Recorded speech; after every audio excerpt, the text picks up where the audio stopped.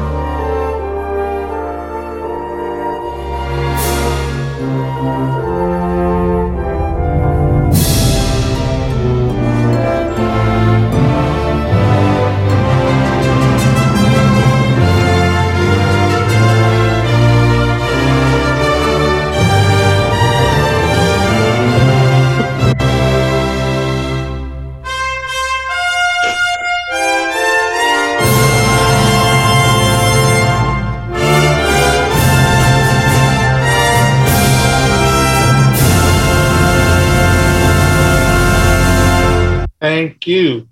We would now like to follow that with Hawaii's own state anthem, the Hawaii Pono'i. Hawaii Pono'i,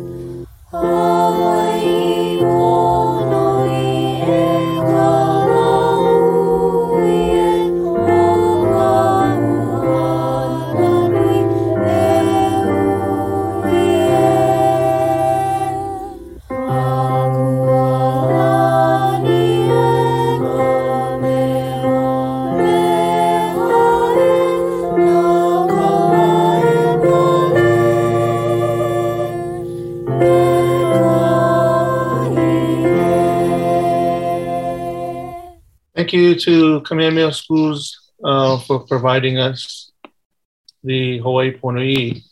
I would like to now introduce Miles Tamashiro, who will provide the invocation for the day. Aloha, everyone. Good morning. Hope everybody is up. Please join me in prayer. Father God, Lord, thank you for the wonderful day that's upon us. Lord, we thank you for this beautiful Hawaiian weather that we live in. We just thank you for the Hawaii Association of the Blind, Lord, for just your grace and just your guidance over 55 years, Lord. It's been a long time, but Lord, we have been blessed in so many ways. We thank you for all of our members. Thank you for all of our guests speaking this morning. Lord, we ask that you just be glorified in all that is said and done today. And we just thank you and praise you.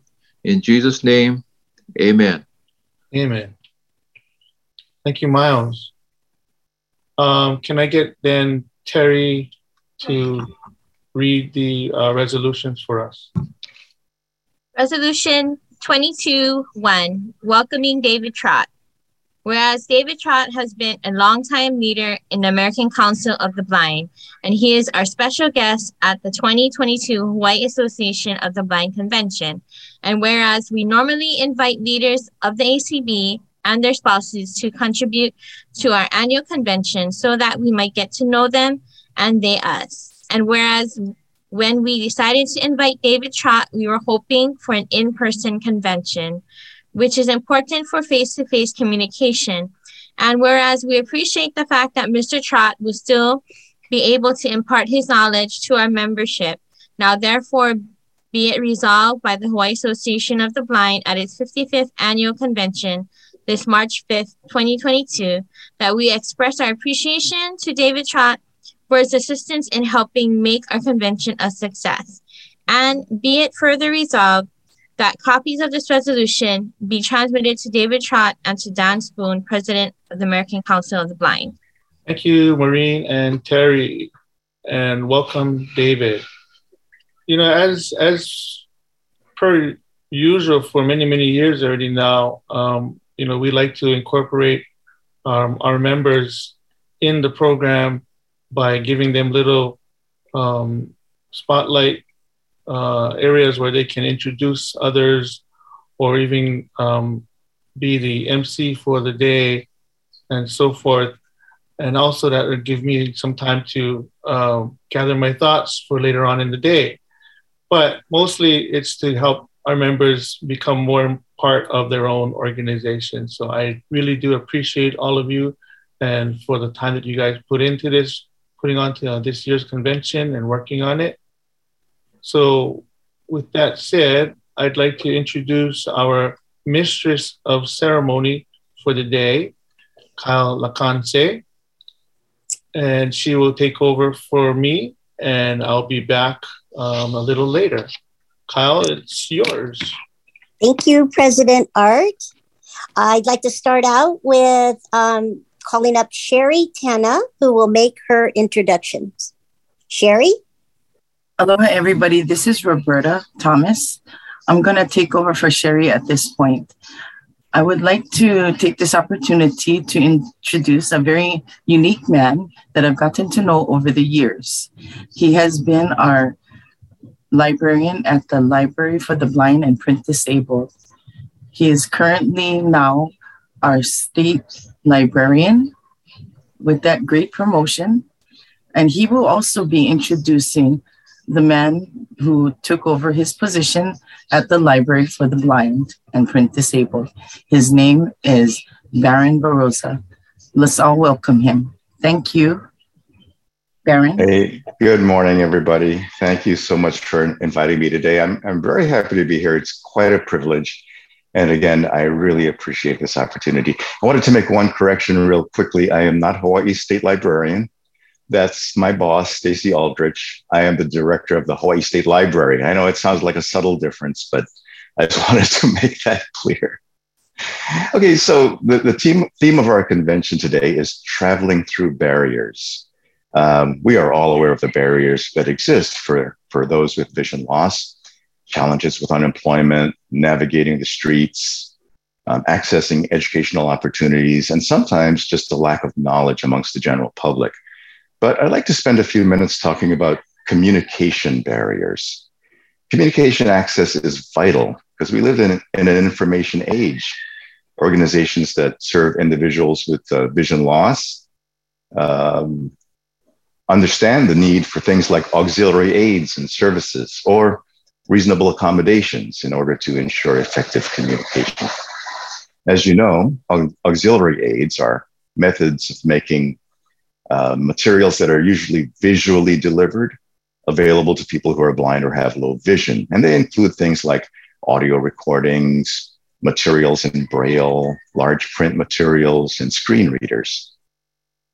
At the Library for the Blind and Print Disabled, we don't consider these auxiliary aids. There are primary resources that we offer to our patrons. At LBPD, our mission is to provide reading materials in accessible formats, equipment, and other services to those who are unable or have difficulty reading standard print due to a visual or physical disability. Many of you are already patrons of the library, but if you know someone who might be thinking about applying for our services, here are the qualifications. An individual has to fall into any of the following categories: blind persons whose visual acuity is certified to be at or below a specified level, persons whose visual disability prevents them from reading standard printed material, persons who are unable to read standard printed material as a result of physical limitations, and persons with a reading disability like dyslexia resulting from an organic dysfunction. The National Library Service for the Blind and Print Disabled, or NLS, is the organization that provides network libraries like LBPD with a collection of books and magazines in digital, audio, and Braille formats. We currently have access to almost 130,000 titles in audio and almost 28,000 Braille items in the library. We loan out these items and the playback equipment to those who become our registered patrons. In addition to the audio and Braille materials we lend out, we also have books in large print. There are fiction and nonfiction books, mostly at the adult reading level, but we also have a small percentage for young adults and children. We also have a service where registered patrons can download digital audio and e-Braille materials to their own personal devices. It's called BARD. Many of you use BARD. BARD stands for Braille and Audio Reading Downloads. Our registered patrons can download audiobooks to a personal computer or flash drive and then listen to them on the audio player that we provide. Additionally, NLS provides a free mobile app for both Apple and Android devices, which allows our registered patrons to download items directly to their smartphone or other mobile device. If you download Braille files, however, you need to connect your own Braille display or Braille embosser in order to read or transcribe the electronic Braille files. As many of you know, LBPD also has a service where you can get printed materials transcribed into audio, Braille, or large print, as long as they're not already available. If an LBPD registered user needs materials transcribed, the library will provide the service for free. In addition to our patrons, qualified students, government agencies, and nonprofits may request the service as well. Library also has a closed circuit radio broadcast carried over a subchannel of KHPR, Hawaii Public Radio. Currently, the signal is available only on Oahu and Maui.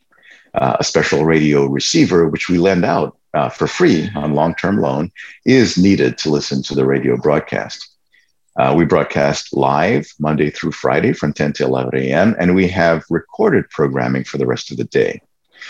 During our live broadcast, volunteers read portions of the Star Advertiser, including the front page, local stories, editorials, letters to the editor, obituaries, and feature articles of local interest. Our volunteers also record articles from publications like Midweek, Honolulu Magazine, and other sources, as well as grocery ads from Times, Foodland, Long's, and other retail outlets. We have a variety of other programs on the air that are provided by an organization called the Association of Audio Information Services. Now, we realize sometimes that our radio signal is spotty and not always available on Oahu and not available at all on Kauai and the Big Island. So we've taken steps to start streaming all of our radio program on the internet. Once we have that all set up, all of our patrons in the state of Hawaii, as well as around the world, will be able to listen to our programming. The library also has assistive technology to make information more accessible to people with vision loss. Our public internet computers come with Zoom text screen enlarging software and JAWS, which, as many of you know, is the text-to-speech software that reads items on the computer screen. We also have video magnifiers available that enlarge the size of the print on a document or add contrast to increase visibility. Now, with all of the things that we have to offer, libraries like ours help break down the barriers that prevent communication from being effective and prevent information from being accessible. We're here to provide you with the access you need to the materials you need. Of course, we would not be as capable of fulfilling this mission without the generous support of the people from the Hawaii Association of the Blind. Last year, you helped us acquire more large print books for our collection. There was a time when the supply chain issues that have affected the world really slowed down the delivery of books to the library. Once we got that kind of sort of resolved, we had to purchase a lot more books and in a more aggressive manner in order to have the titles that our patrons wanted. The generosity of HAB also helped us purchase a streaming encoder so we could start that process of getting our radio programming onto a streaming platform. And finally, you helped us defray the cost of Braille supplies that were needed so that we could create Braille versions of the voter and absentee registration forms for the Office of Elections. Our partnership with HAB is vitally important. Your support provides access to reading materials, literacy, and self-education.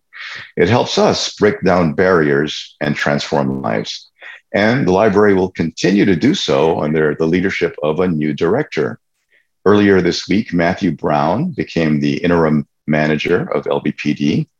Matt and I work together as district administrators in the Hawaii State Public Library System, and I think he's the perfect fit for the library. And Matt is here with us today. Matt, if you wouldn't mind, go ahead and introduce yourself and tell us a little bit about your goals for LBPD. Well, good morning, everyone. And thank you, Baron, and thanks to each of you for the welcome. A little bit about myself first, I guess. After retiring from the Navy in 2010, I started my affiliation with the Hawaii State Public Library System, including as a volunteer, a library school intern, a youth services librarian, a library branch manager in Wahua, and most recently, as Baron noted, serving as a district administrator, supervising libraries in both West Oahu and on the Big Island. Back in 2010, while I was still in library school, I had a most special opportunity to work with some of the staff at what was then LBPH and to meet some patrons and hear their ideas and approach to library services. I have long thought about that experience in 2010 and the discussions we had considering changing technologies, the various roadblocks to using library resources, and some of the potential ways to expand outreach and services to the community. Now, I'm really happy to be working alongside LBPD staff and the larger LBPD community, not only to maintain continuity of service, but to continue the efforts that our state librarian, Stacy Aldrich, and Baron have pursued to expanding opportunities for our patrons. I know there is a great deal for me to learn in the coming days, and I'm very much excited to take on these challenges of this new position and to support each of you in your library and information needs. I just want to again say thank you very much for the welcome this morning. This is an exciting conference, just in the things that I've heard so far and some of the dialogue. It's really going to be a great thing to be part of this community, and I appreciate the welcome. So mahalo nui loa. Thanks, Matt.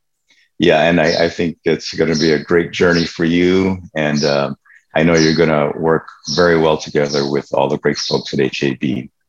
If I could just take a minute to express my feelings. It's been quite an honor and a privilege to be able to work with Art Cabanilla and all the folks at HAB over the last 4 or 5 years.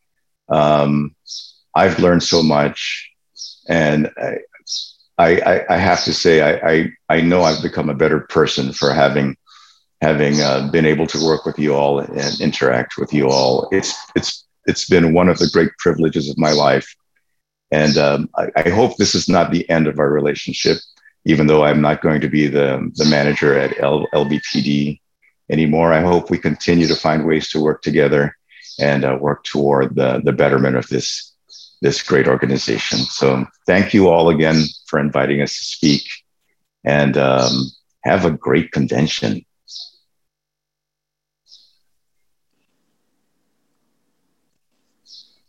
Well, thank you, Baron and Matt. At this point, I'd like to call up Ron Flamata to do his introduction. Ron? Aloha kako. Good morning, everyone. The next person I am about to introduce is no stranger to the blind community of Hawaii. This person has been in this particular branch of the state for 3 decades. That's 30 years. And that's because of dedication. If you last in your job for 10 years, okay, good. 20 years, 30 years? This is like traveling to barriers, like she said. And it is an honor to present to you the branch administrator. Before that, she was the counseling services supervisor. Before that, she was new division supervisor, all in Ho'opono. Without taking too much of her time, ladies and gentlemen, friends of the blind community of Hawaii, please welcome Leah Diaz. Hello, everyone. Can you hear me?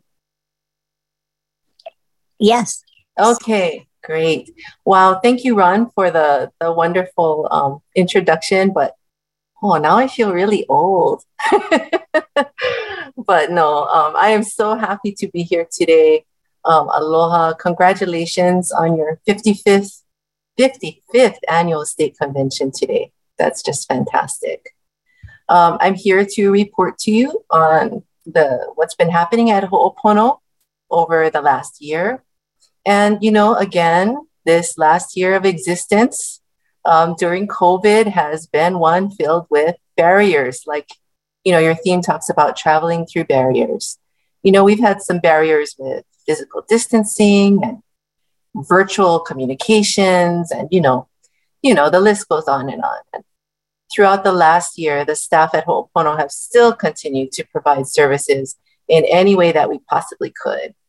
We never stopped finding ways to travel through barriers to deliver counseling and skills training and support groups, supporting higher education for our consumers, job placement, and so much more. All the way from teenagers to kupuna, like I always say. It's our mission and our passion to serve you, to serve individuals who are blind and visually impaired. And so I'm going to try and share as much as I can with you in 15 minutes. All of you who know me know that that's hard for me, but that's my goal. I'm going to do it today. Okay, so first, to let you know about our vocational rehabilitation program. Our counselors, despite being short-staffed over the last year, have worked with about 217 people this last year of the pandemic. And our VR counselors and our employment specialists have what we call placed and closed. So a number of blind people into employment over the last year. And wages for the jobs that we placed people in range from $12 to $25 an hour, with an average range of about $20 an hour, which is pretty good.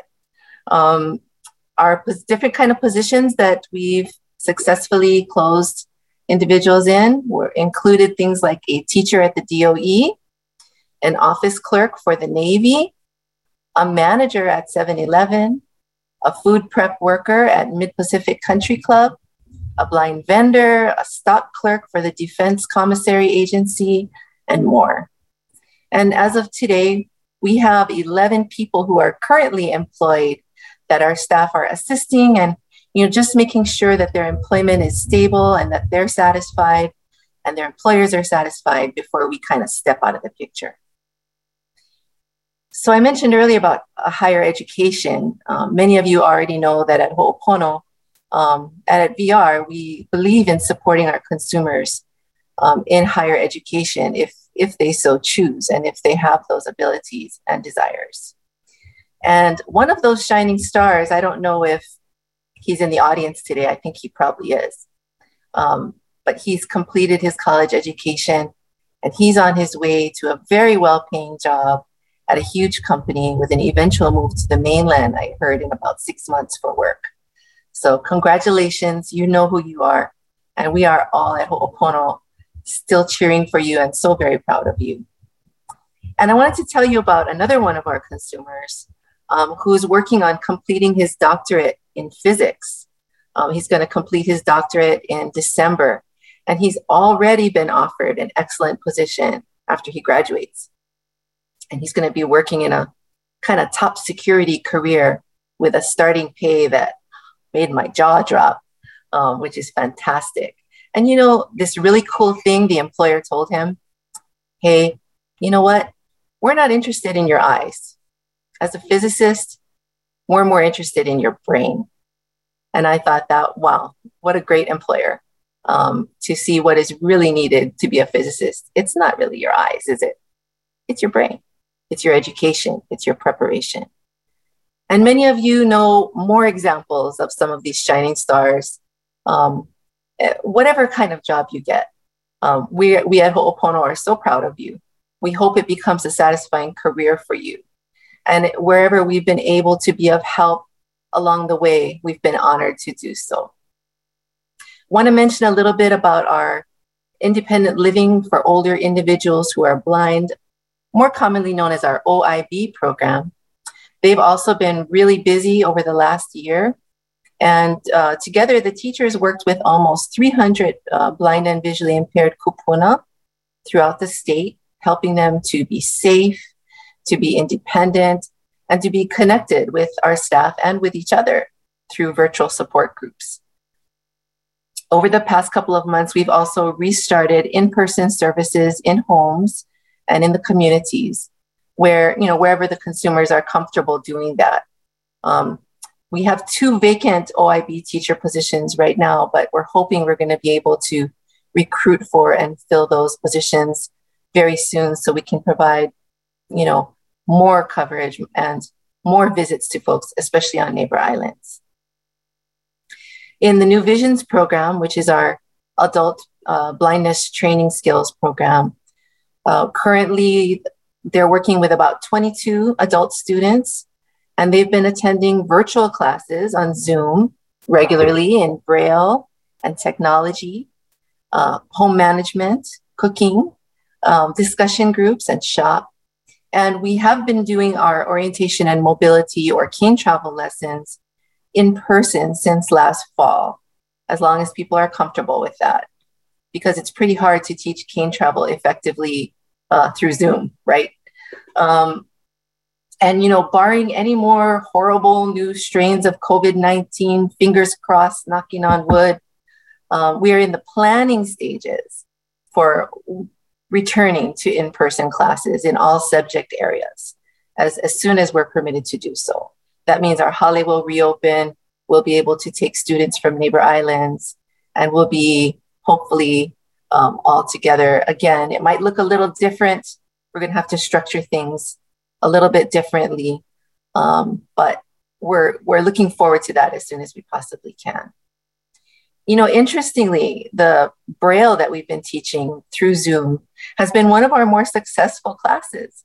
And I know Kyle and Stacy have both been involved in those classes, but we've been able to help people even during the pandemic to get through all the way grade 2, or what's now called contracted Braille. So that's been fantastic. And discussion classes have also been really, really popular. And New Visions is still doing outreach beyond its normal classes. Many of you may know about our iPhone club, our book clubs, our cooking classes that are open to the public. If you're interested and you don't know how to hook in, talk to Kyle Lacanse, talk to Stacy, give us a call here at Ho'opono and we can tell you how to join in. Since the start of 2020, New Visions has been operating with fewer staff.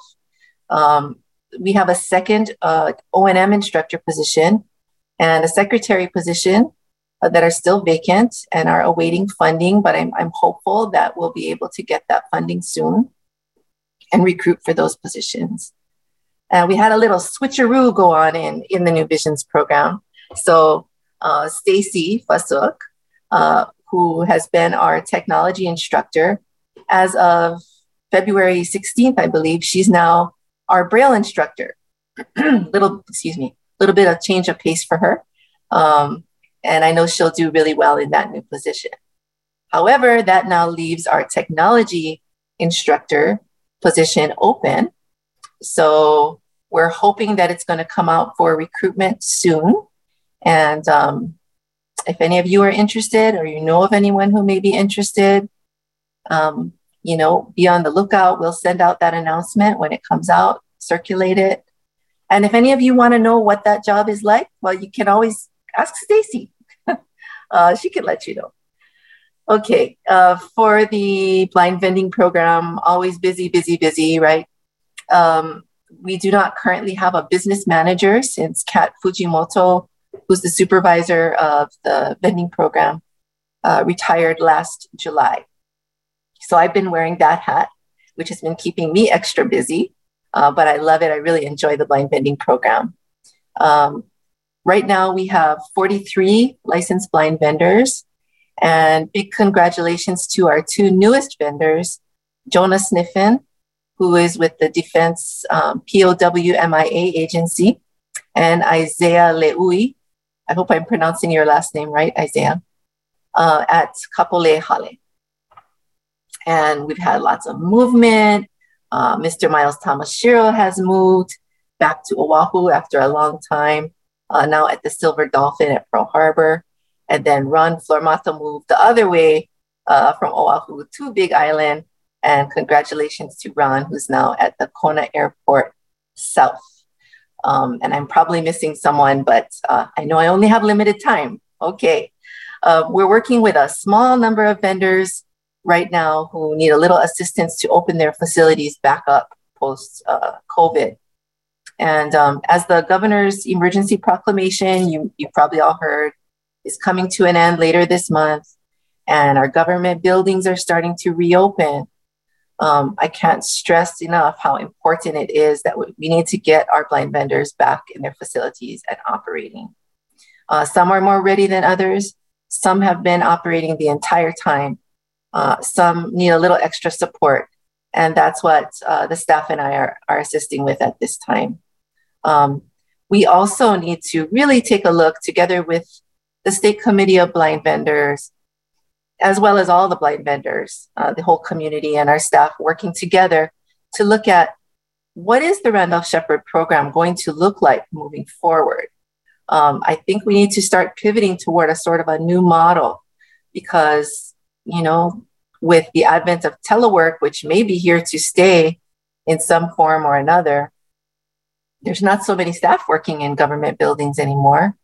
How can the Randolph-Sheppard Randolph-Sheppard program move forward into the future? And, we can look at what some other states have been doing, but really I want us as a body to make that decision for ourselves for Hawaii. How are we going to survive and thrive so that this program can exist in the future for our young people who are coming up and are going to also want to become blind vendors in some cases. Speaking of that, we are putting together our next training class for the vending program. I think we have 3 folks so far who are interested, but we'd love to have more. So if you or you know of anyone who's interested in running a business and is entrepreneurial minded and has those kinds of skills, please send them our way. Like I said, we'd love to have more people. During the pandemic, Vocational Rehabilitation Administration and Ho'opono have helped with some costs for PPE for vendors. And we were also able to distribute close to $500,000 in federal relief funds from Congress to the blind vendors, who in most cases have suffered great financial losses because of the pandemic. Moving on to just a couple of our contracts. You may know that we have a couple of large troop dining contracts in Blind Vending Program, or BEP. One of those is at Kaneohe Marine Corps Base, and we're still there. Virgil Stinnett is operating that facility.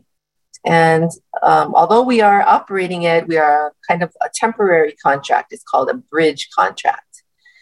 We've been doing well there, no problems. And we're hopeful that when the contract comes up again next year, that we will be able to bid successfully and win that contract back outright. Schofield Barracks contract is a kind of a different situation. Right now, the vendor there has been displaced because the service is being operated by an entity other than Ho'opono, which we're not happy about, obviously. We've got things in an ongoing appeal, and it's scheduled to go back to court sometime later this summer. We're guessing around August, to the 9th District Court, which could be on the mainland, could be in Hawaii, but we've got some good attorneys working with us, and we're going to continue to fight, and we won't stop till we get Schofield Barracks back. Excellent, excellent opportunity for a blind person to make a really, really good living. A couple of more things. I've recently been in touch with a representative from the Federal Bureau of Engraving and Printing, also called BEP, in Washington, D.C. They have a project to distribute free iBill currency readers and training. And at Ho'opono, we will be doing that in the near future for folks who may need them statewide. So a lot of you are probably already familiar with currency readers, but it involves, sticking a, $5 bill in a little slot on it's a small device. And it'll tell you, it'll either read it out loud for you, or it can also vibrate a certain way for folks who are deaf and blind, so that you will know what kind of currency that you have. So anyway, stand by for more information on that. I'm thinking that we probably will be the ones that will be doing the distribution in the state of Hawaii. And many of you may know that this iBill currency reader program being offered by the feds is a result of the ACB and the HAB fighting for accessible currency for people who are blind. So kudos to you guys for that one. Just want to let you know also, we are currently in the process of procuring a new optometrist for our low vision clinic, which has been shut down due to the pandemic, and also the retirement of Dr. Miles Fujinaka here. And I'm hoping that we're going to have a new low vision clinic optometrist on board sometime this spring. So they'll be providing low vision exams, prescribing special glasses or magnifiers or devices to those who need them.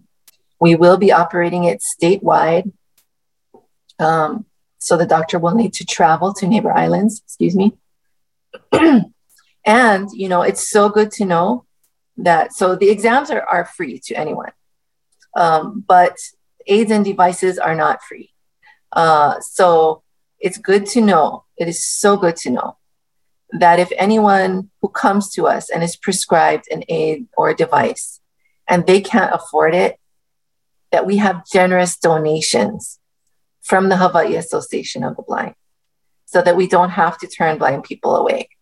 We can say, there's a way that we can still help you to get what you need so you can still live independently and do the things that you want to do. So thank you all. Thank you all for your donations. They help in so many ways. I'm just going to go ahead and close here. And again, you know, I love your convention theme, traveling through barriers.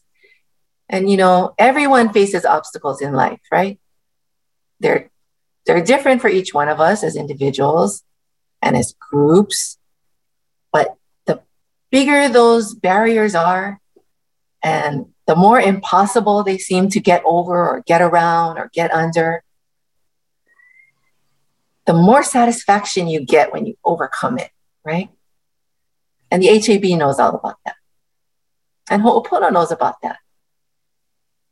Thank you all for being such wonderful partners and helping us travel through barriers over the years. And we'll continue to do the same for you in any way we can. Mahalo, everyone. Wow, Leah. Wow, that was awesome. I'm honored to thank you and from everybody here at the convention. I do want to open it up to anyone who might have a question. You will need to unmute yourself. Does anyone have a question for Leah at this moment? That was awesome. We are on time, and actually we're early.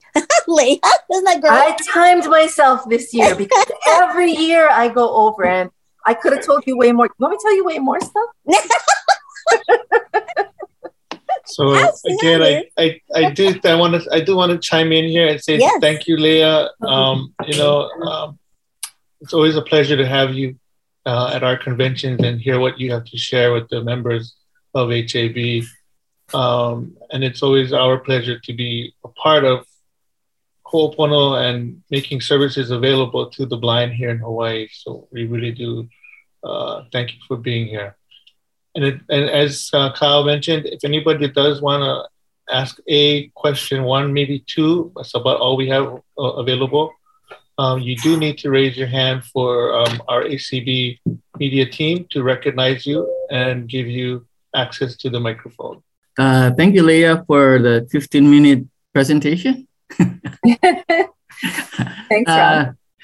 My only question would be, BP manager, are we anywhere near getting one? Or I know there's only Bruce and Tad right there, and they're having really a hard time. They are. I think they're doing a really good job. I'm trying to help out as much as I can, but you're right. Yes, the business manager position has been vacant since last July. The state process is that job announcements go out internal first, meaning people who already work in the department get to apply first, and then it will go external. So the position did go internal. Nobody wanted to apply. I wish someone did, but no. So then it got held up before it went external because, just to put it as simply as possible, there is a lot of outdated stuff in the position description. Long time ago, that position oversaw when we had a sheltered workshop. Some of you may remember our sheltered workshop. So there's some language in the position description that really needs to be updated. So it's being held up at the state level right now. I actually have a meeting on Monday with the HR folks to take a look at kind of what we need to do, how we need to fix it so that we can move it along and put it out for recruitment. When it does come up for recruitment, anyone can apply for the job as long as you meet the minimum qualifications. The timeline, I can't tell you for sure, but it's coming. It is funded. It is fully funded. So I couldn't even guess. I hope a couple of months it should come out. I hope. I don't know if that answers your question, Ron. Oh, yeah. Okay. Good info. Thank you, Leah. Thank you. Anyone else? At this point, we have no hands raised. Thank you. Thanks, Art. Leah. Oh, okay. Sorry. Oh, no. Sorry. Go ahead. I was just going to say, Art, that means I've known you for 30 years too. I'm not the only one. Wow. Yeah, that's true. We've been friends for 30 plus years, I believe. So yeah, and like you said earlier, makes me feel old. It means we're dedicated. Dedicated. There you go. But anyway, I wiser. Appreciate, Wiser, I appreciate yes. you for being here. Yeah. My hair is a lot whiter than it was 30 years Hi, ago. Leah. Joining the club. Roberta. Joining the club. Hi, Leah. It's Roberta. I just wanted to thank you also for joining us today. Thank you. You know, it's been an honor to work with Ho'opono in the past, and I'm glad that you came on today to speak on Ho'opono's behalf, especially in this traveling through barriers, because we all face a lot of barriers on a daily, you know, regardless if it's work, school, you know, there's so many things coming up, and advocacy work is one of the best things that we can do together as one. So that's all I have to say. Thank you. Absolutely. Thank you, Roberta. And I didn't know you were that Roberta when I saw your name. It's Roberta, another one I've known about you. And Dr. Roberta, congratulations, I might say. Okay, well, on that note, thank you again, Leah, and I'll see you on Monday. Thank you, everyone. Again, thank you for your time. Thank you for your questions. Feel free to give me a call anytime. Aloha and rest in love, Londa. And I'll sign off now. Thank you. Okay, now is the time I'm going to call up Cynthia Hirakawa. Cynthia? Good morning, HAB members, guests, and friends. It is my privilege this morning to introduce to you Maureen Bates. She is the administrator of the Division for Vocational Rehabilitation within the state of Hawaii's Department of Human Services. Throughout her multifaceted career, she has held jobs in the private sector as well as in state and federal government. For the past 23 years, Maureen has served the disability community in Hawaii in positions at Goodwill Industries, the Veterans Administration Pacific Island Healthcare System, as a grant writer for the Child and Family Service, and as a rehabilitation counselor before becoming administrator at the DVR. Maureen's educational credentials are also impressive. She received undergraduate degrees in political science and English at Miami University in Oxford, Ohio. She then went to Columbia University's Teachers College in New York City, where she obtained a master's degree in educational administration. While working at the VA, she worked with mental health patients and also attended Boston University's Center for Psychiatric Rehabilitation.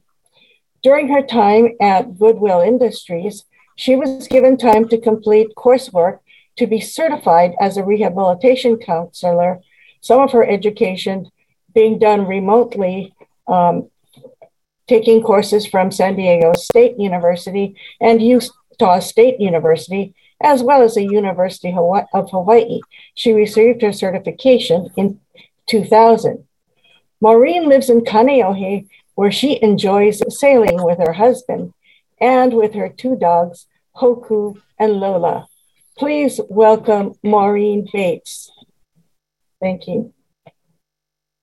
So good morning, and thank you so much, Cynthia, for that warm rendition of my history here and my dedication to our community needs for equity. I do see today's theme as very inspiring, traveling through barriers. And as you heard Leah share, there's been so many barriers overcome. I want to applaud the staff of Ho'opono, who have really been tremendous in breaking a really significant barrier pre-pandemic, and it's continued during the pandemic, as you heard her talk about the hourly wages. And I think what's really the barrier that has been broken is that individuals without disabilities, sighted individuals, have an hourly wage pre-pandemic of $25 an hour, or $24.50 an hour. And pre-pandemic, the Ho'opono staff had placements at an average of $25 an hour. And that's a barrier breaker. That means that the individuals that our Ho'opono staff were working with exceeded the hourly rate of pay for people who are without disabilities in Hawaii.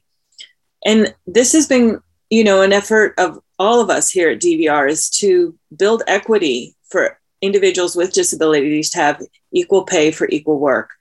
So traveling through these barriers, I want us to keep in mind today a little bit about our partners over in the Ukraine Association of the Blind, where they've been working to build equity for 79 years, as opposed to your 55 years. They've been at it 79 years, and right now they've got a big barrier in front of them.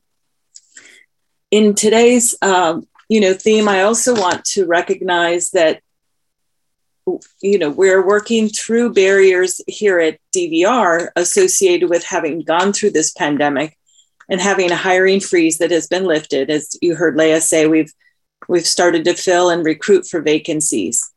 And as we do that, we understand that our order of selection, which is really called a wait list, we have the opportunity to resolve that wait list. There's 586 people awaiting services around the state. And our goal is to finish that resolution of the wait list, getting everybody off that wait list by October of this year, so that there will be no more wait list for DVR services. And we can't do that without you and all of our other partners.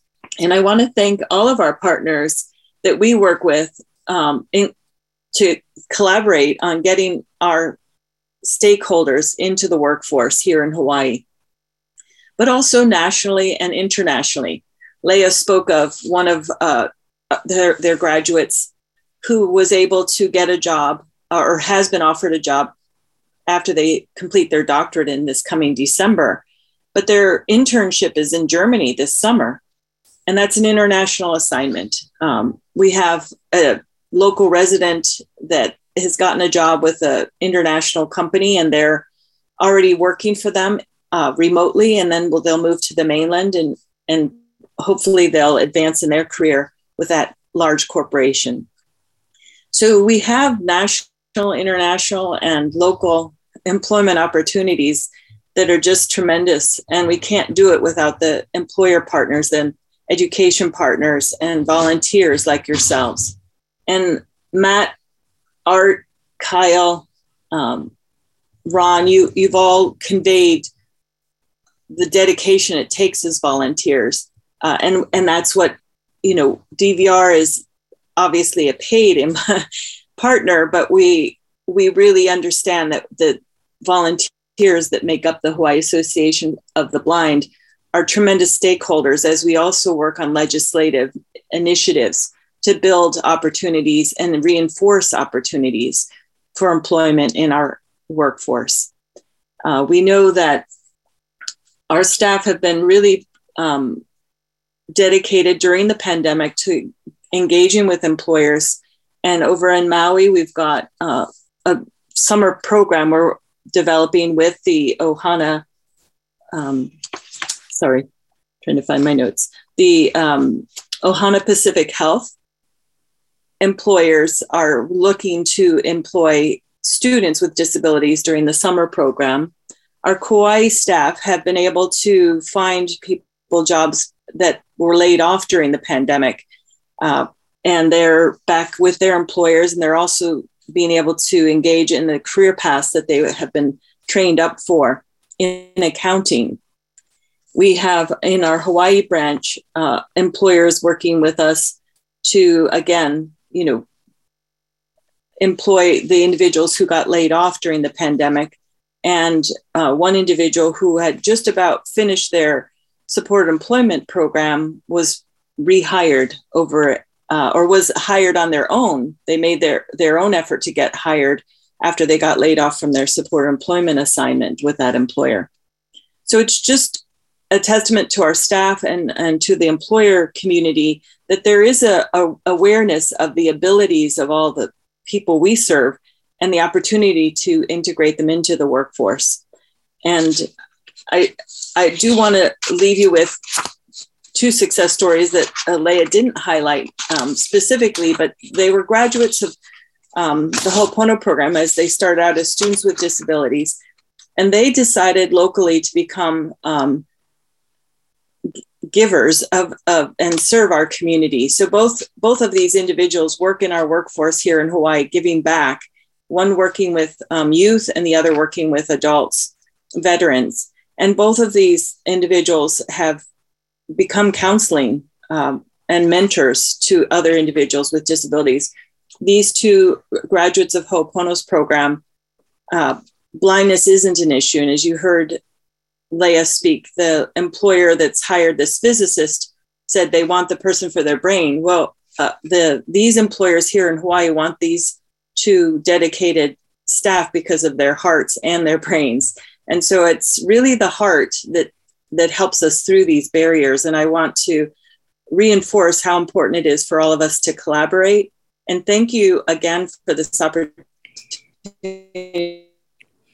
here and share with you that the barriers are just an opportunity that you all see through and find ways to collaborate amidst those barriers. So thank you so much and have a great conference.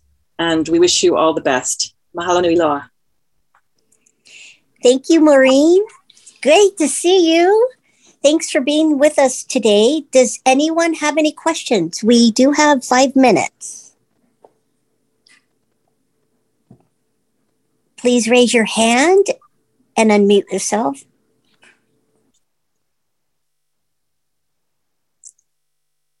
All right, we have, one hand raised. From Roberta, has her hand raised. You can go ahead and unmute, Roberta. Hi, Maureen. Thank you so much for your presentation today. It was a challenge to try to get you on, but we finally got you. And I wanted to just thank you so much for imparting that bit of good news to all of us here at HAB, the guests included, because there is a lot of barriers that we always travel through on a daily, like I said before. And you have been an integral help to our community in all what you do.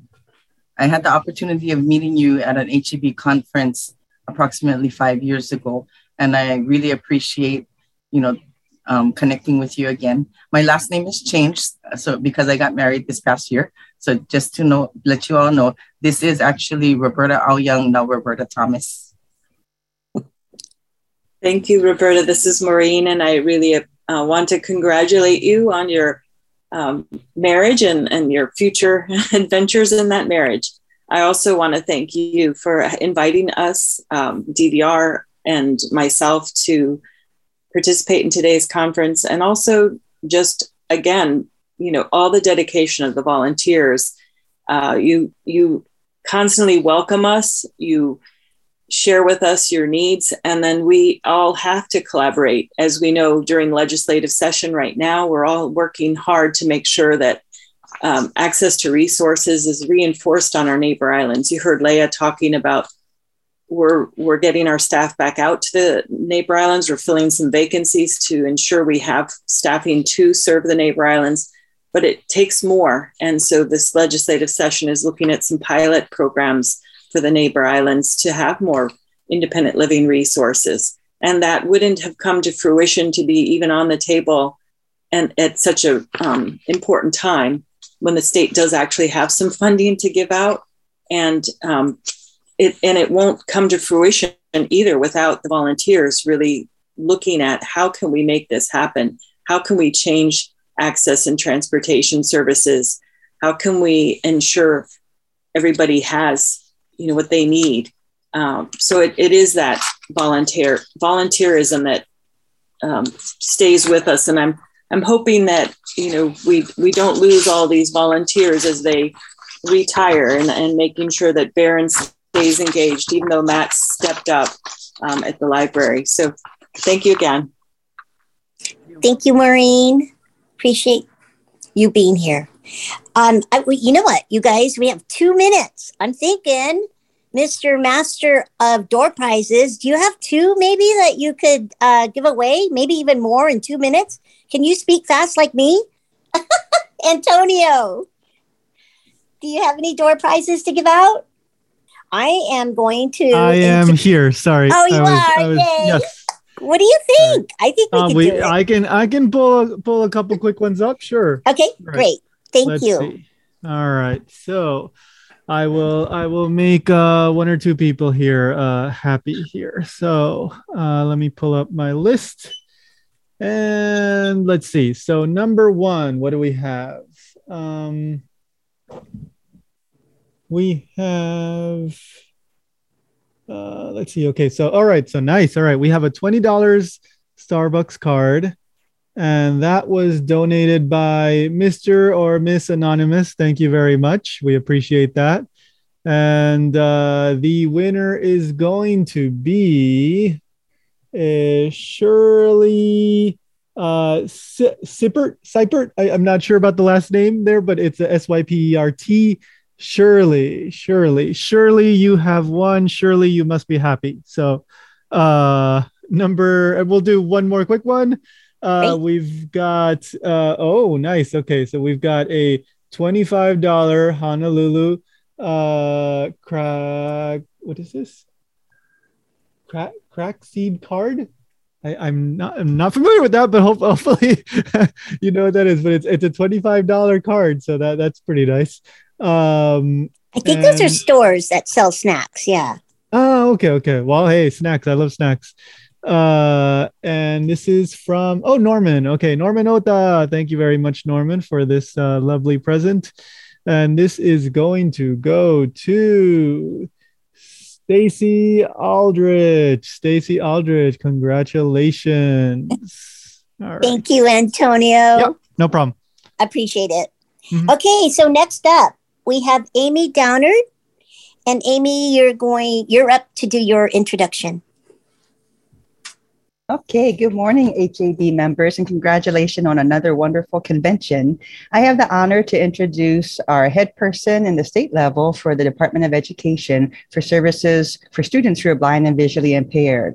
Now, some of you may remember years ago in the late 1990s, early 2000s, up to that time, the lead person was actually the principal of Hawaii School for Deaf and Blind. But as that school has transitioned more to a school for the deaf, that position was moved to the state level as an education specialist. And in the past, we had Kristen Oyen, Christian Yates, and Dr. Christine Takikawa in that position. And now we have Michelle Arakawa.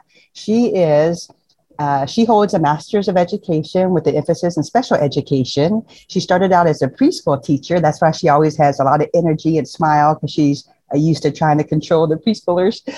She was also a special ed teacher for the middle school, a department chair, and a student service coordinator. I cannot thank her enough for all the work and support and attention she's given to improve services statewide for our students who are blind and visually impaired. So please welcome Michelle Arakawa. Thank you, Amy. It's always good to see you too. And Amy is very vital in the work that we do. I'm so thankful for her. And thank you, all Hawaii Association of the Blind, for having me here this morning. It's good to be here and hear all the wonderful things that are going on to help break down these barriers for our students and adults in our community. So my report is really just kind of sharing about Department of Education.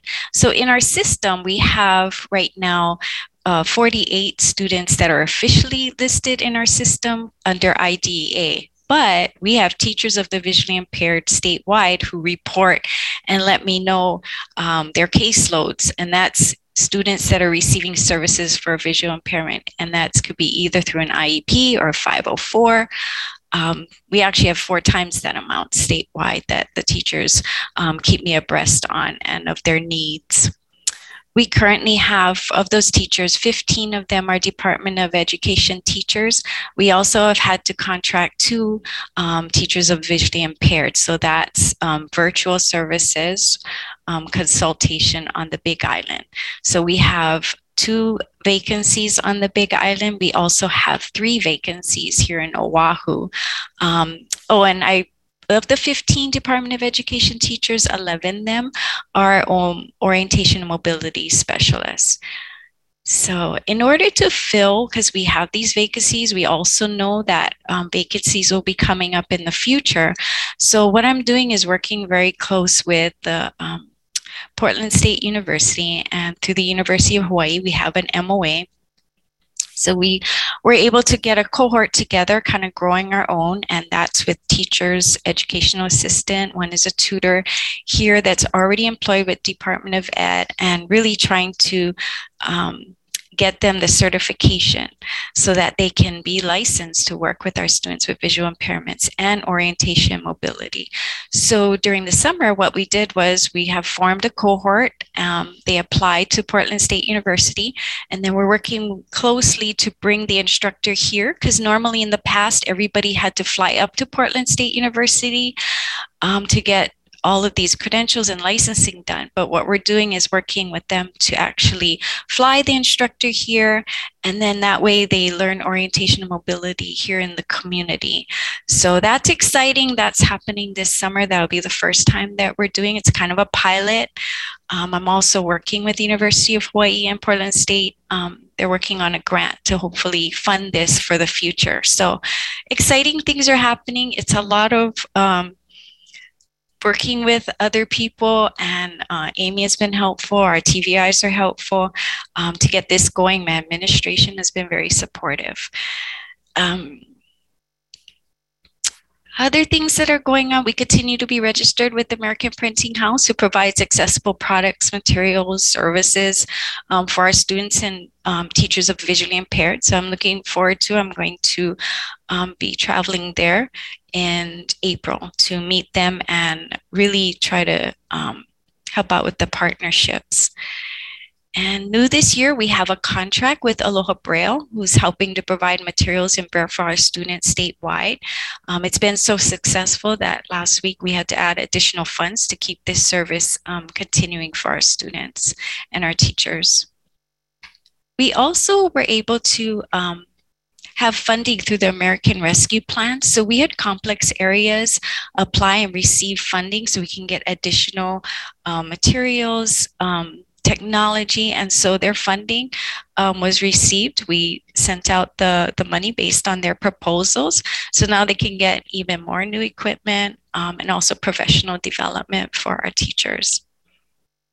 And then lastly, I just wanted to say thank you for your support and inviting me here today and letting me be a part of your convention.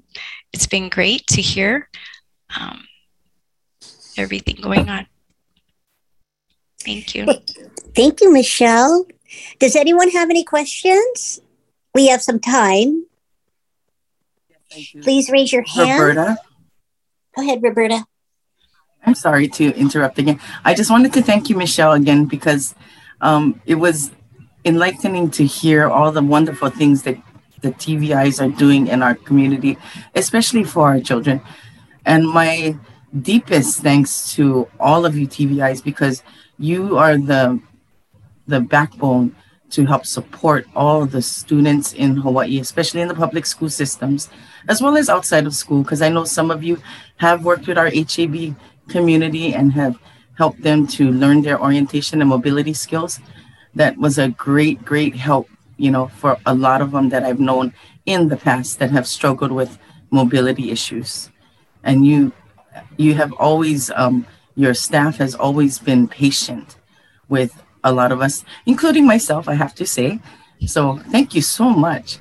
And I'm glad that the certifications are coming through, that you're going to be able to bring in the Portland instructors to help certify all of our TVIs here in the state. Mahalo nui loa.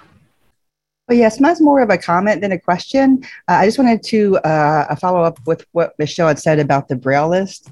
It has been truly a game changer as a teacher, especially for math materials. Even at the 3rd grade level, you cannot believe what these kids have to do. And all of the materials, they have to be embossed, created by hand. So now we can move that over to Aloha Braille.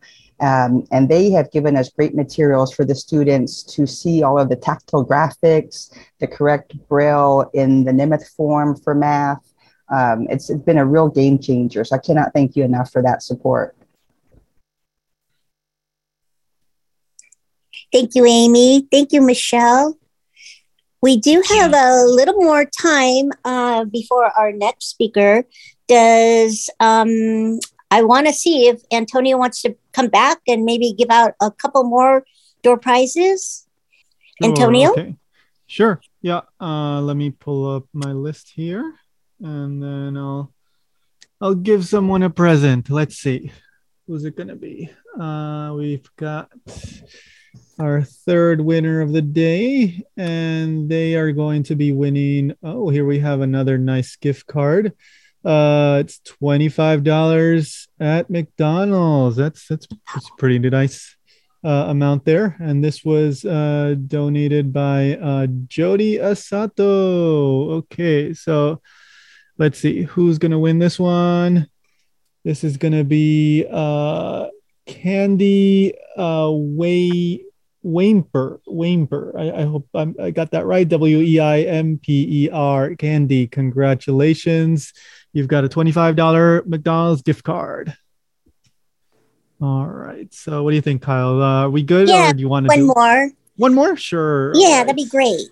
All right. Let's see. Oh, wow. Okay. This one's an impressive one. All right. So we've got a $40 Longs card. That's a big number. That's a lot of stuff. And this is from, wow, Norman Ota. Thank you so much, Norman, for your generous donation here for somebody. And this is gonna be going to Dean Georgiev. Again, sorry if I got that wrong. Georgiev. Yep. Georgiev. Okay. Dean, congratulations. Yay, Dean. Bravo. Just a quick note, Candy has her hand raised. Oh, sure. So, Candy, you should be able to unmute yourself. Thank you, Desi. I just wanted to say how impressed I am with this convention. I'm actually a supporter of the HCB because of Vicki Kennedy. And I don't know if any of you know her, but she is a very large advocate for the blind. And I'm so impressed with her and all that she does and all that this organization does. And I want to thank you, whoever donated, I think her name was Jody, that donated the gift card. And I'm so very grateful. It will definitely get used by my grandchildren. So, yay. Mahalo. Love making grandchildren happy. Exactly. Thank you. Appreciate it. Thank you. This is a great convention. Learning a lot. Thank you. Thank you, Candy. Thanks, Antonio. Yeah, no problem. Right. So, Des, you want to ACB Media Team? Do you guys want to play one of our commercials? Technology helps people connect in many ways. We're moving to Florida. Okay. With tablets and screen magnification software. Great picture. Can I come by to say hello? We can grab a quick bite for dinner. Oh, that sounds like a plan. With braille displays, computers, smartphones, and more. Kids.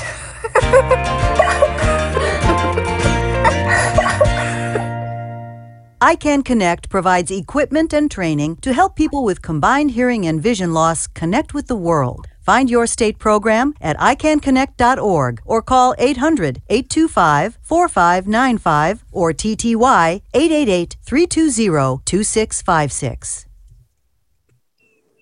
Thank you very much. And now I'd also like to ask the ACB Media Team to play Saja Corrala's her introduction, which is a recording. Our next speaker for today is a friend of the blind community. He is a professor at the University of Hawaii, where he teaches classes in journalism and communications. He has a deep interest in history, and he loves exploring places that reflect the history and culture of our country. In his free time, he likes to read the brochures of museums and other historical places. And one day, As he was reading the brochure of a national park, it suddenly occurred to him that there are millions of blind people in America who don't get to do what he takes for granted. It bothered him that blind and visually impaired people can't just pick up a national park brochure and read it like he does. So he decided to do something about it. He made it his life's mission to audio describe the brochures of all 475 national parks in the country. That's very ambitious.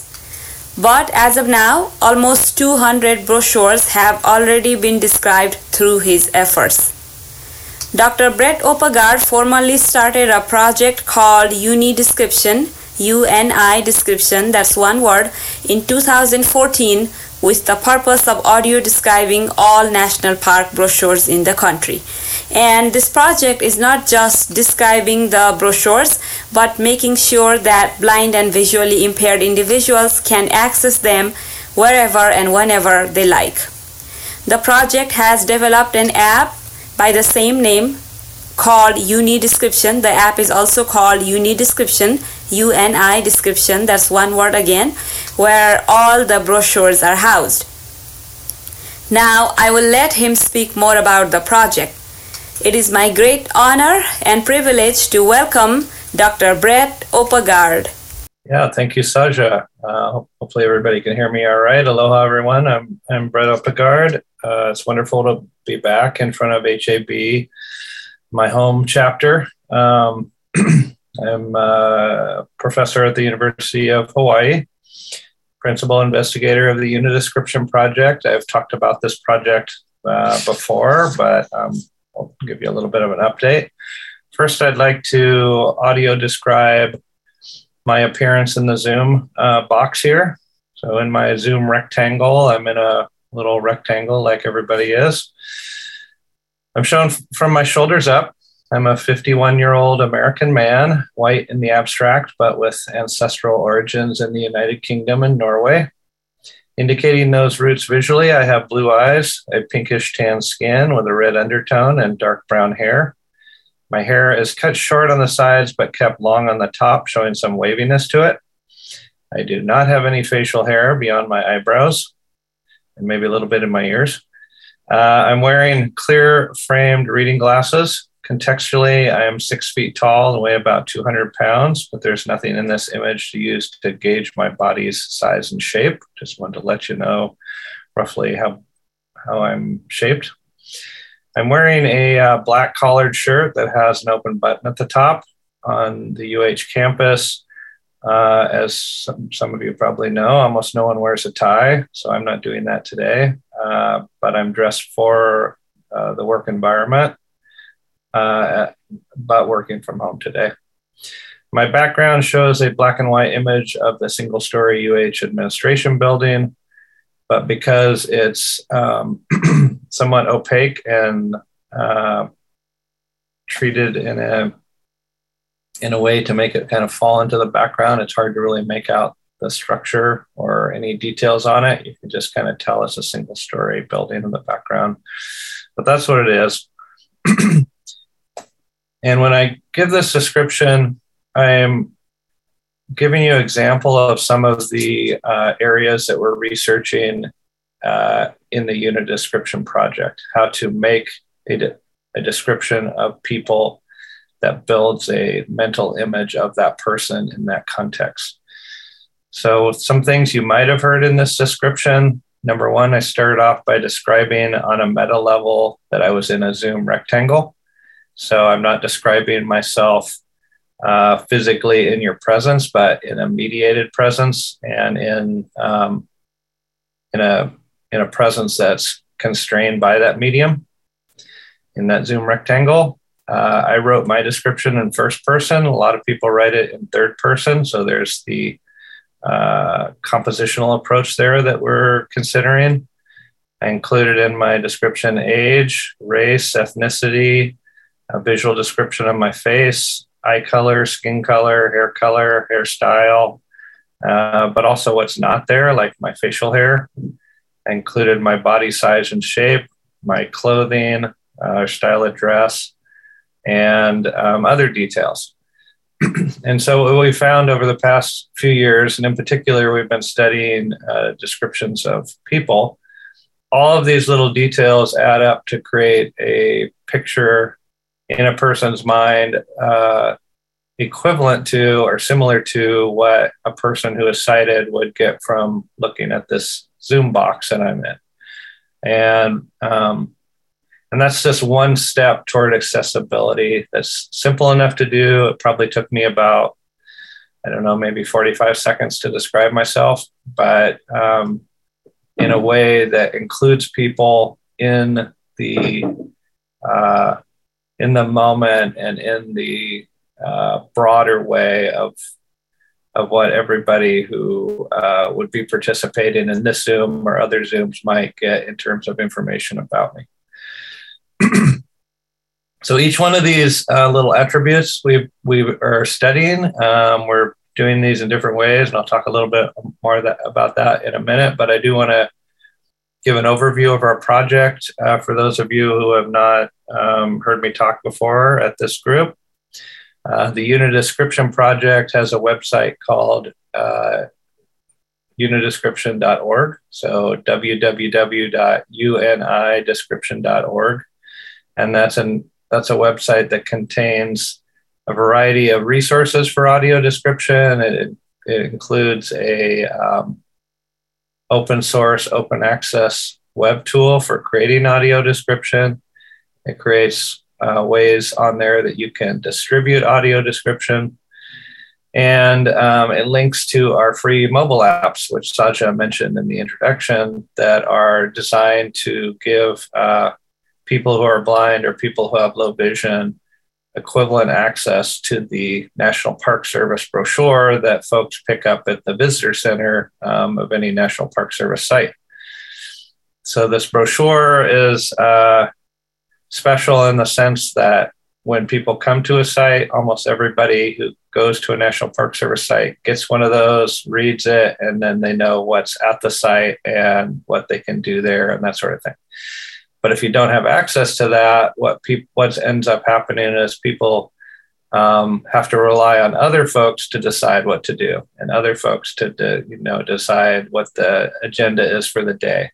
And so in this way, just making that brochure more accessible is going to increase everyone's ability to be included and make decisions about what would happen when you visit a national park. Why visit national parks? Well, national parks are the places in this country that everybody in the United States has decided this is so valuable that we need to put a lot of money into these places and save them for generations and after generations. They're our most precious places, and they're reserved for everybody in the United States to enjoy. Everybody should enjoy them.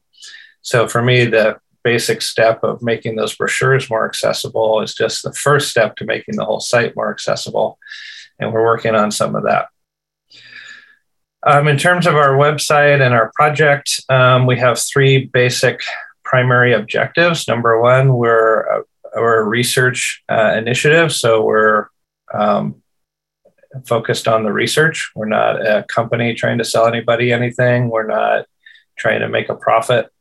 We're simply trying to make the world more accessible and then learn about the processes and products of accessibility. So that's the kind of fundamental platform that we're on. We want to study audio description as it's used, and especially as it's used in public places, because I've found over the years that the one common ground that binds all of this interest in audio description is how do we make public places more inclusive? How do we socially include people in the world? Everybody, people who can see a brochure, people who can't see a brochure, any level of sight, you should be able to be in a public place and use it just like everybody else. So that's a primary part of our research. Number two, when we made that goal, we realized that there was a lack of tools for doing this kind of work. So we had to build the open access, open source tools So through grant funds and a lot of work, we've spent about the past 8 years on this project. We've built these tools and we give them away to anybody who wants to make their places more accessible. So they can go to our website, make a free account, build these descriptions, and then give them away to people really easily, including through our free mobile apps. And then to get to the mobile app, you just would open up your App Store or Google Play Store, type in Unidescription, UNI description, and you can download our free app. You open up that app and there's around 150 national park sites already on there that you can listen to. You can listen to those before you go to the site, you can listen to those at the site, and you can listen to them just if you're interested in knowing more about the site, just as kind of a virtual traveling experience. And we've had a lot of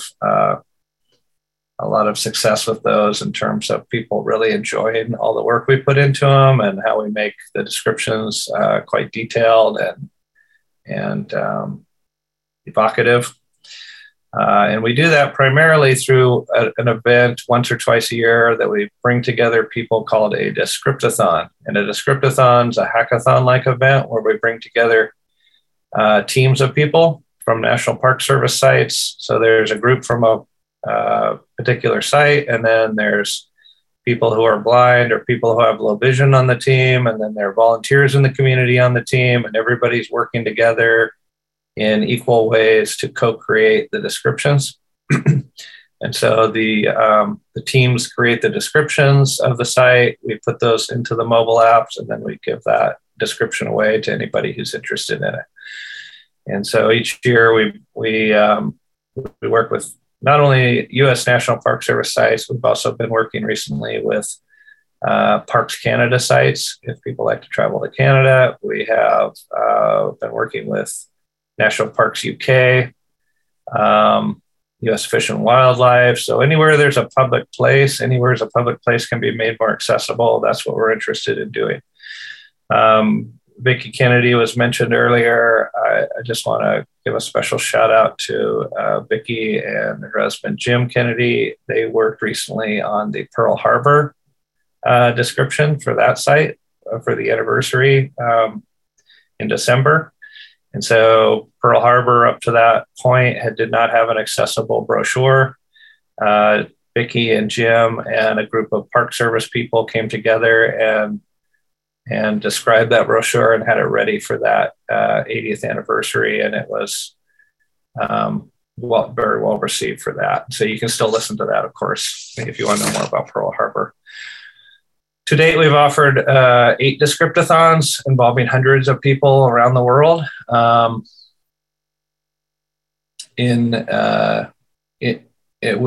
be having another one of those Descriptathons in October, mid-October. If you're interested in joining us, I would love to have more people from Hawaii participate in that. You just would send me an email and I'll get you on the list. And then when all the details come out, you can decide if you want to do that or not. During these Descriptathons, one of the introductory activities we do to get people working together and getting them kind of oriented to their teams, we have people upload a profile photo and we have people describe the profile photo, sort of like what I just did when I started this talk. And that description is used not only so everybody gets a sense of who they're working with, but also as a way for us to think more about and research more about profile descriptions. So when we think about what's in a profile description, we think about, like I said, age, race, ethnicity, gender, etc. And one of our recent pieces of research, and the one I'm actually writing this week, is about the gender part of that. So when you think about gender, so sex is something that's biologically determined, and then gender is something that's socially determined. And so gender has some fluidity to it, and gender identity is socially constructed. So one of the things we wanted to study in our research was how is gender socially constructed in audio description. And this is something I could talk about for a long time, and we have a lot of information on, but I'll just give you a high-level summary of it, that we found in audio description, gender identity was constructed in 4 primary ways.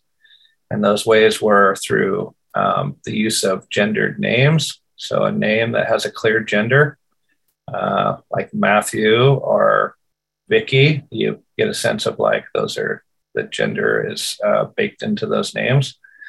They have gendered nouns such as man, woman, daughter, etc. That has, when you hear the noun, you think of a certain gender. There are gendered pronouns such as he, she, his, her, their. So those either have genders or they're gender neutral. And then we also have found in the gender construction descriptive words or phrases that build gender.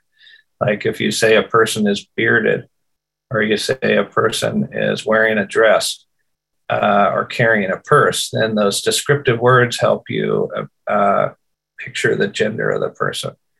And that the gender construction combined with all the other constructions like age construction, race, ethnicity construction, all of that helps to build a picture in a person's mind of the person that you're interacting with. And that's a powerful part of social inclusion, that you feel like it's not just a name of a person, not just a voice of a person. You actually have some visual description of the person as well. And that, rhetorical act of creating that gender construction and then the gender interpretation, which is what the audience does, that's also part of the interaction. And then you get to decide how important that is to you. You get to decide what you make of it. All of that's negotiated within that sharing of information. But what I'd say is our feeling is that to have that information is a basic right, that people who are blind or low vision should have information like that, because other people involved in these interactions are getting that information. So why shouldn't everybody get that information?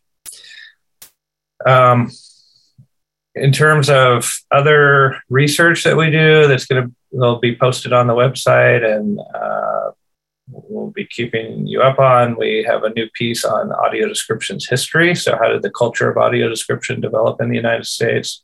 What are some of the conventions that developed anecdotally compared to, say, empirically tested research, trying to determine like what is a practice that was created by, say, people who started to do audio description first in the United States versus what is a practice that has been empirically tested with audience members and can be determined like, yeah, this really works or this really doesn't work. So we're doing a lot of that type of research.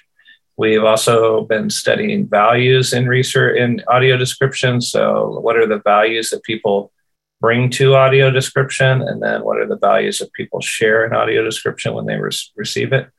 And that helps, by focusing on values, that helps us make better audio description. Like, what do you value about it? And then let's put that part into the audio description.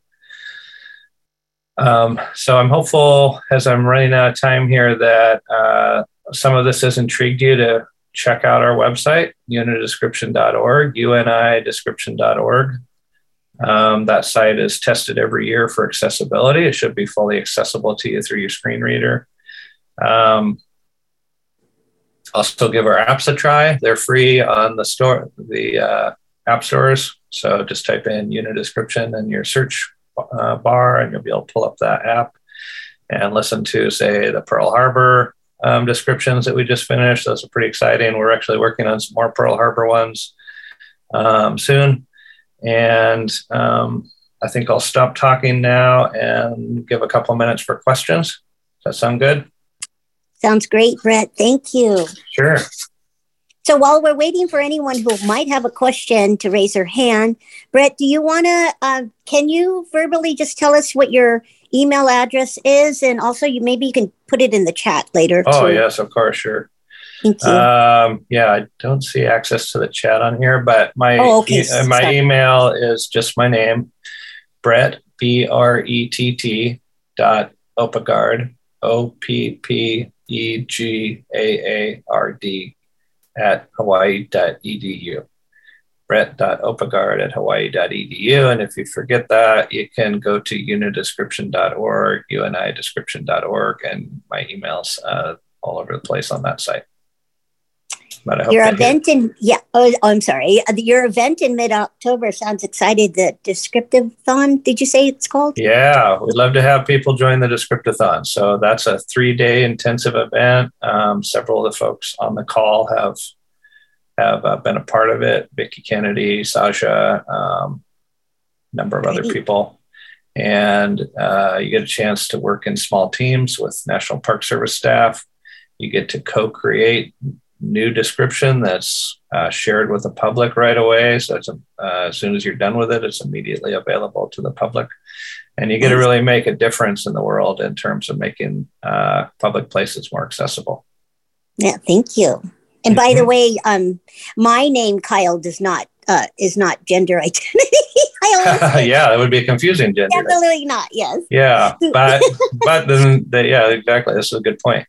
So sometimes, like I was on a call earlier this week with a woman named Davy, and same sort of thing. And so then the name plus the pronouns plus the descriptors, like in your photo, you have a headband on and flowers and long hair, and you can start to build out a gender identity that way beyond the name. But so it's like the name's one part, the pronouns are one part, the nouns are one part, the descriptions are one part, and it starts to build an identity.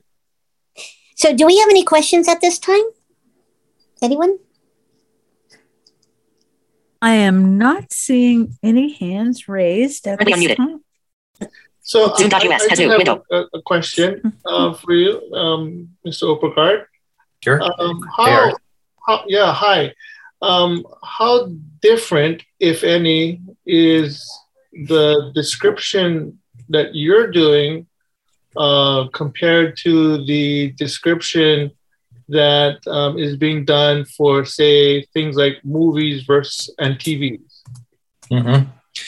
Well, in movies and TVs, as you know, there's usually very small windows to pop in a couple words in between dialogue or music or something important like that. So that type of description is called dynamic description, and it happens in the quiet spaces between live action. And what we do is static description. So in ours,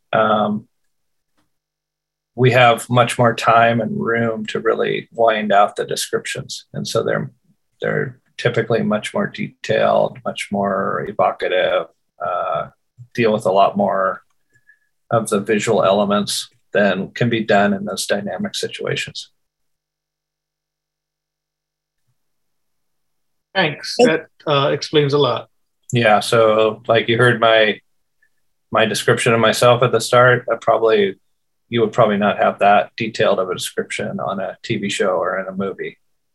But in static description, someone can decide, there's a way to navigate through the descriptions and pick, like, I really want to hear more about this person's description. So you can choose to listen to it. You can stop at any point when you have enough, and then you can jump around to other things, whatever you're interested in, as opposed to on a dynamic piece of description, you're pretty much stuck with what you're given at the moment you're given it. So you don't really have any choice in the matter at that point. Thank you. All right. Thank you. Sure.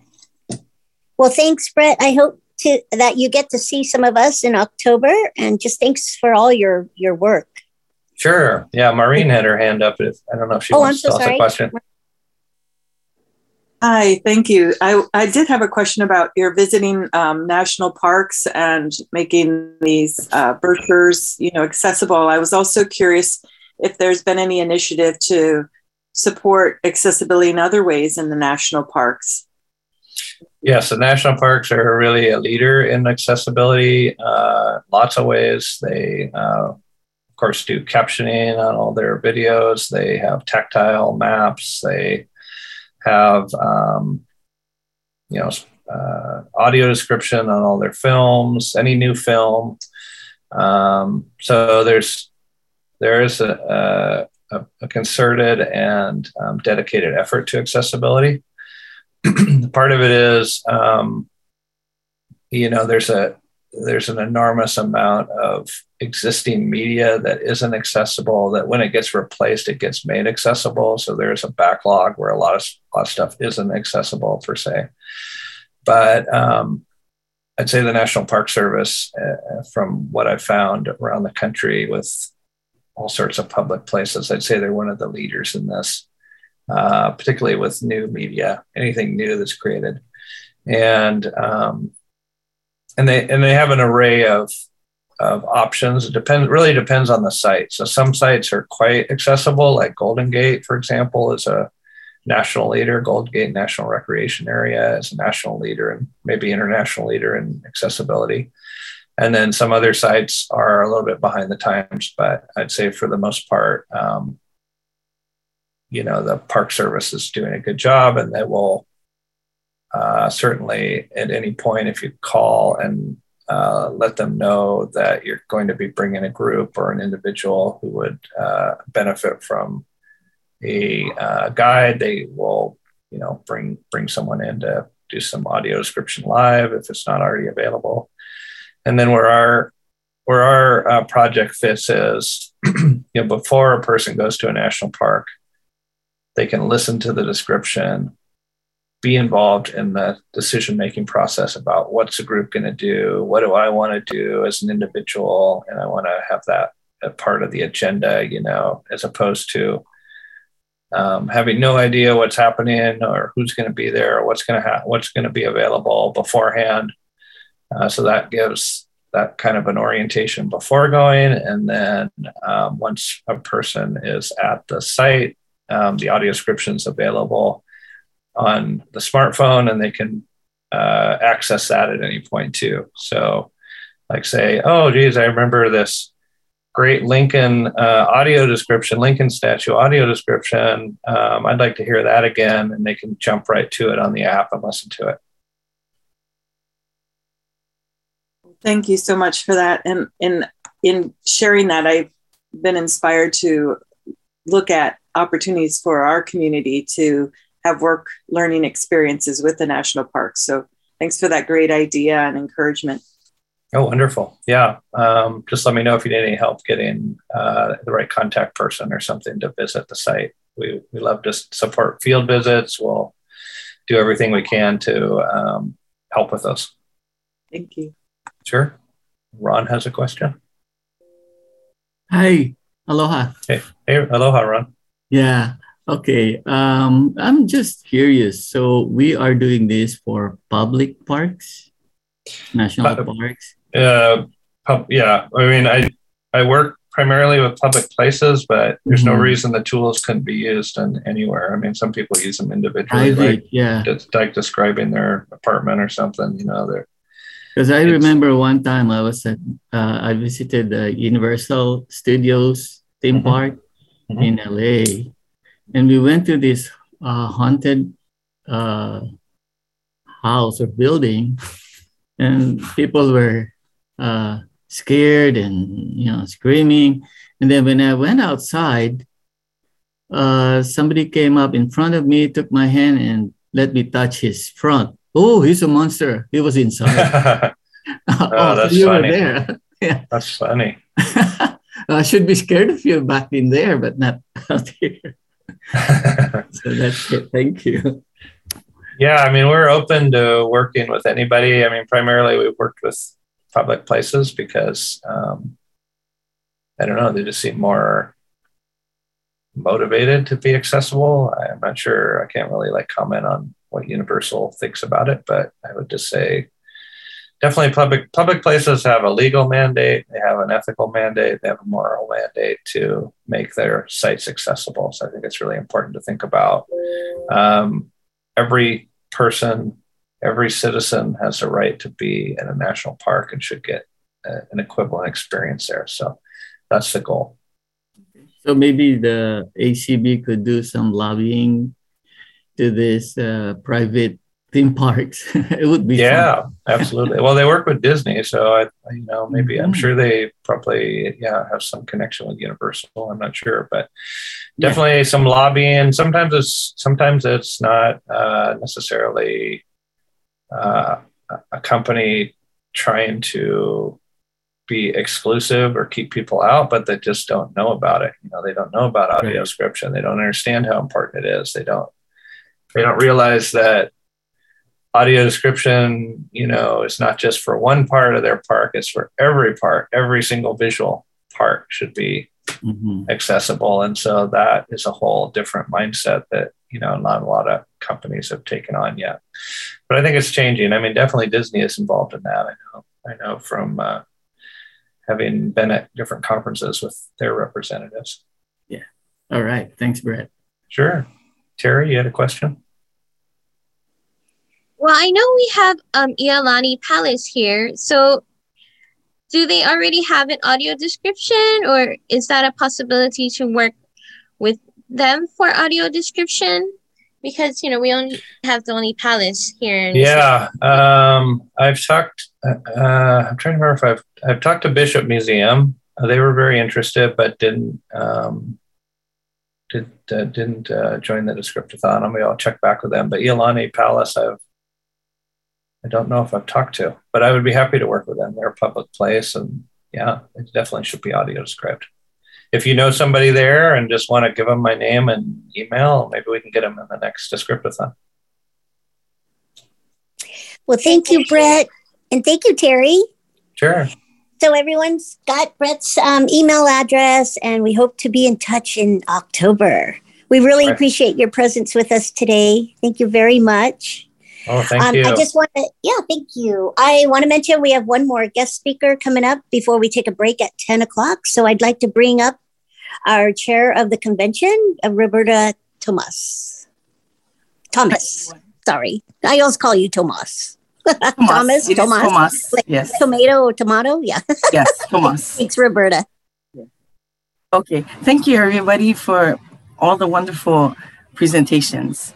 Today, I'd like to invite to the microphone, since we're not in person, he will be speaking from home in his place where he is currently on the computer right now. And he actually comes from Turkey, and he is a research professor. And I would like to have him do a little bit introduction of himself, because he is a person who is visually impaired. He will also be on our panel coming up. So without further ado, I'd like to introduce Dr. Ondor Islec. Aloha. Good morning, everyone. Can you hear me all right? Yes. Okay, perfect. I'm pleased to be here, and it is so pleasure to be here and meeting you at least virtually.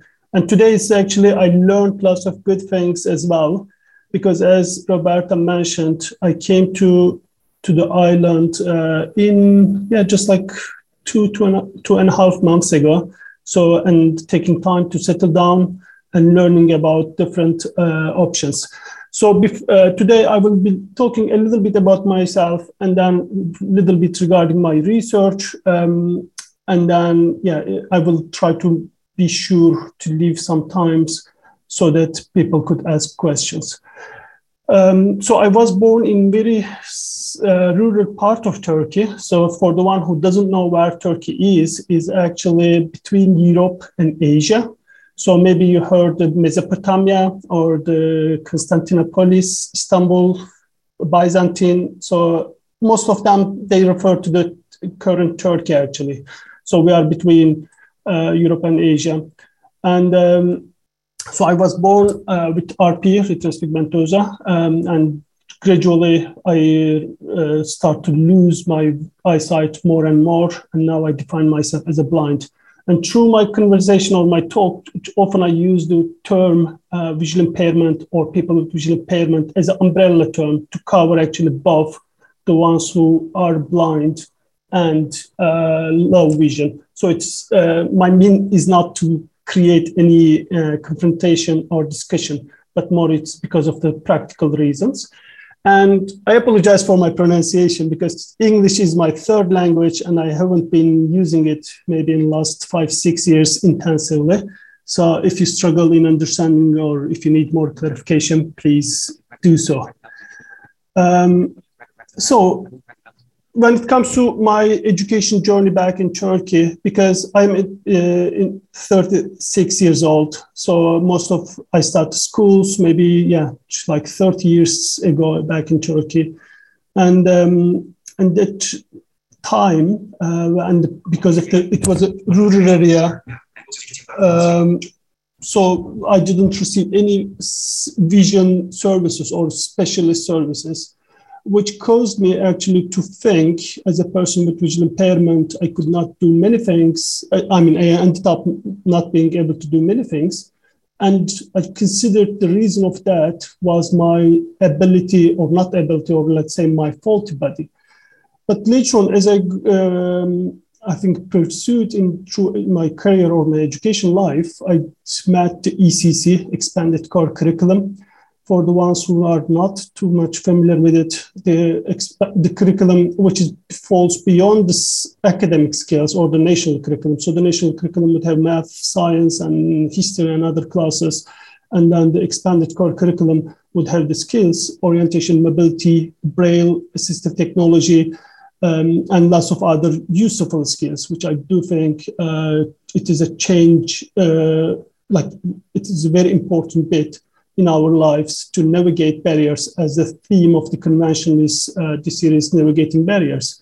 So for me, I was very impressed because it led me to recognize most of my restrictions caused not due to my vision impairment or my disability, it caused because of not knowing the skills, plus the environmental barriers. So moving from there, I finished my undergraduate education in Turkey after undergraduate degree. And then I traveled to the state of Ohio to learn English for a year. And then I traveled back to San Francisco to do my master's degree in teacher of students with visual impairments. I had a short journey in Colorado to do my PhD in visual impairment as well. But then I think I was a little bit more I wanted to explore different regions, different places, and I traveled back to the UK to do my PhD in visual impairment, education of people with visual impairment. And since 2017, so roughly 5 years, I've been working as a professor at one of the universities in Turkey. And we are the second program in its kind in Turkey to prepare teachers of the students with visual impairment. So we didn't have our first cohort to graduate yet. So we are very new. I mean, it is because in Turkey we offer that education as an undergrad degree for 4 years. Before I talk a little bit more about my research, I want to give like a brief information about education of people with visual impairment in Turkey. So up to 2012, when you think about it, is not too long time ago. The compulsory education was only 5 years back in Turkey. So my father, for example, he attended only to the primary school or elementary school for 5 years, and then he's done. And it was the same for me. If I didn't want to go to the school, I didn't have to after the age of 10 roughly, or 5th grade. And then we had a change to be the compulsory school to be up to the 8th grade, so which is covering the middle school as well. And then, in 2012, as I mentioned earlier, so the compulsory school extended to be 12 years, so up to 12th grade. So everyone starts to go to school at the age of 5.5 or 6. But if a child has a visual impairment or any other disability, they must start school at the age of 3. And then they need to attend the school until end of the 12th grade. So this shows actually still Turkey is progressing in terms of the education for general all and also for the people with visual impairment. And one of the main reasons of this, Turkey trying to become a full member of the European Union, And this, I think, kind of encourage or kind of force the country to transmit some of their services. Back to my research, because of, as I said, I could recognize as a person with vision impairment who never received any vision specialist services. So I really struggled a lot through my education life and everyday life. So I was wondering if the case was similar to the other people with vision impairment back in Turkey. So I interviewed teachers teachers who serve people with vision impairment, individuals who have themselves has a vision impairment, and their parents. And one of the main outcome came to catch the eye is, unfortunately, the expanded core curriculum, starting from like Braille to orientation, mobility, independent living skills, assistive technology. They are taught very little at the at the schools for the blind, and they never taught at the mainstream schools because of the similar reasons. There is lack of specialists and lack of knowledge, and of course, a little bit ignorance. Because Turkey has a 85 million population, and as I mentioned earlier, so far we had only one teacher preparation program for students with vision impairments. So simply students with vision impairments, including the one who attended schools for the blind, they were served only by mainstream teachers, who has no expertise in special education or educating blind and visually impaired students. One of the main outcome was from my study, all participants who are blind and visually impaired stressed the value of the expanded core curriculum. Especially I interviewed individuals who were out of the education system rather than the young individuals. Because when I was younger, probably if I was offered to do O&M skills or independent living or assistive technology, I might not be aware of the value of the skills. But these participants who took part in my study, they were all out of the compulsory education. They were attending schools or trying to find employment, or some of them were already employed. And they were actually more aware of the value of the ECC and how this influenced their life, because not having the necessary skills. Some of them, even though they were employed, they could not travel from home to school. So they needed someone to every day pick them up in the morning and in the evening. Some others, they refer to lots of psychological challenges and isolation because they could not go from their place and come back, and they didn't want to make the other people to deal with their transportations, and also lots of other negative consequences. So as I mentioned, to save the time and to be a little bit, not to make the convention to run behind the schedule. So I will like to kind of the overall message, to keep it short, the overall message of the study. I think for the folks who are younger at the school age at the moment, I think we need to be aware of that. We are not going to be living with our family until end of our life, and we don't want to. Probably after a certain age, you will have maybe friends and dates and other, like a motivation to travel independently. And those skills, I think we need to kind of be aware how they are important and try to master ourselves in those skills. And same for the parents. I think now we want to do often things for our kids, if they are visually impaired or not, but we need to consider that the future as well. We need to prepare them. We should give them the opportunities to practice those skills and kind of prepare them for a transition, not only like from middle school to high school or high school to university, but it's also to their future life when they want to be setting up like in employment or their own families or do other things.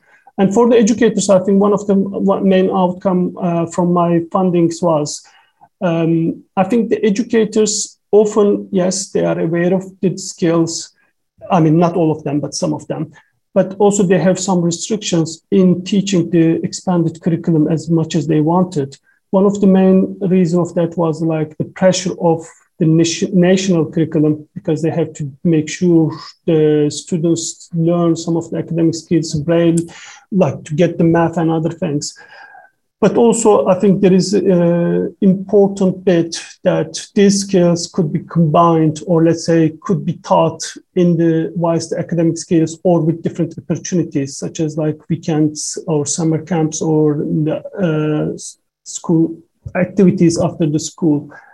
So I think roughly that's like the very brief of myself. Oh, one more thing. I'm more than happy if anyone who wants to be connecting for any sort of reason. So because as I mentioned, I traveled a lot. I will be talking more about it at the panel, but I have been in like 5 continents, in total around 60 countries so far. And most of them I've done it by myself. So I like the challenging myself in terms of that. And that was became my biggest hobby. And also I will, the reason I am here in Hawaii, I will be here until end of September roughly. And I am here on a scholarship, which is called Fulbright Scholarship. Maybe some of you might already hear. It is about kind of conducting my own research. And I'm very interested in the experiences of people who are blind and visually impaired and live on the island. So, or when any of the state of Hawaii. So if you are interested in talking about your expanded curriculum or independent living skills or preparedness to be independent, I am more than happy to be connecting with you, or just for any social gatherings as well. So my research, I will be more contacting the teachers especially, and individuals who have a visual impairment. And I think it should be taking place, or I should be able to start to collect the data in around beginning or middle of April, because now I'm going through the ethical review board, which is like to make sure I am kind of the confidentiality, securing the confidentiality and other measurements in the research. Thank you so much for listening, and mahalo for having me here. Thank you, Dr. Islech. Did I say your name correctly? Did I pronounce it correct? Yeah, quite good. Yes. Do you have an email maybe you can share if anybody would like to contact you? Yes, sure. I have one easy email address for now. Great. Easy to remember at least. So it is spelled O as in orange, N as in Nancy, D as in dog, E as in elephant, R as in red. So on that, which is just my first name, at hawaii.edu. Oh, perfect. ONDER at hawaii.edu.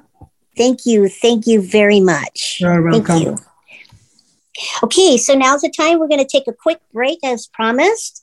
I would like to call Antonio up to see if the master of door prizes, if you'd like to give out some door prizes. So we'll take a 10-minute break at this time. It is now 10:08. We'll convene at 10:18. But if you want to stick around, because you might win some prizes. Antonio, do you have anything to give away? Sure. Yeah, I can do a couple here.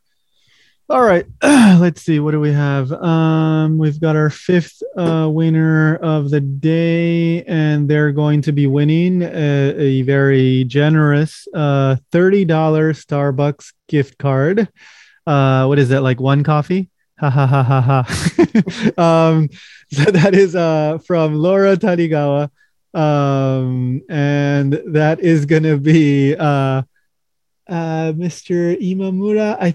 I think it's Gavin. There's a typo here. It's Gavib, but I believe that's probably a Gavin Imamura. Like I said, a very nice $30 Starbucks gift card. Congratulations. Oh, nice. Yeah, he's a New Vision student. So it is Gavan and then Imamura. You're right. Okay, wonderful. Okay. What do you think? Do you want to do one more? What are we? Yeah, Antonio, we have time. We have time. Okay. Yeah. You just stopped me then.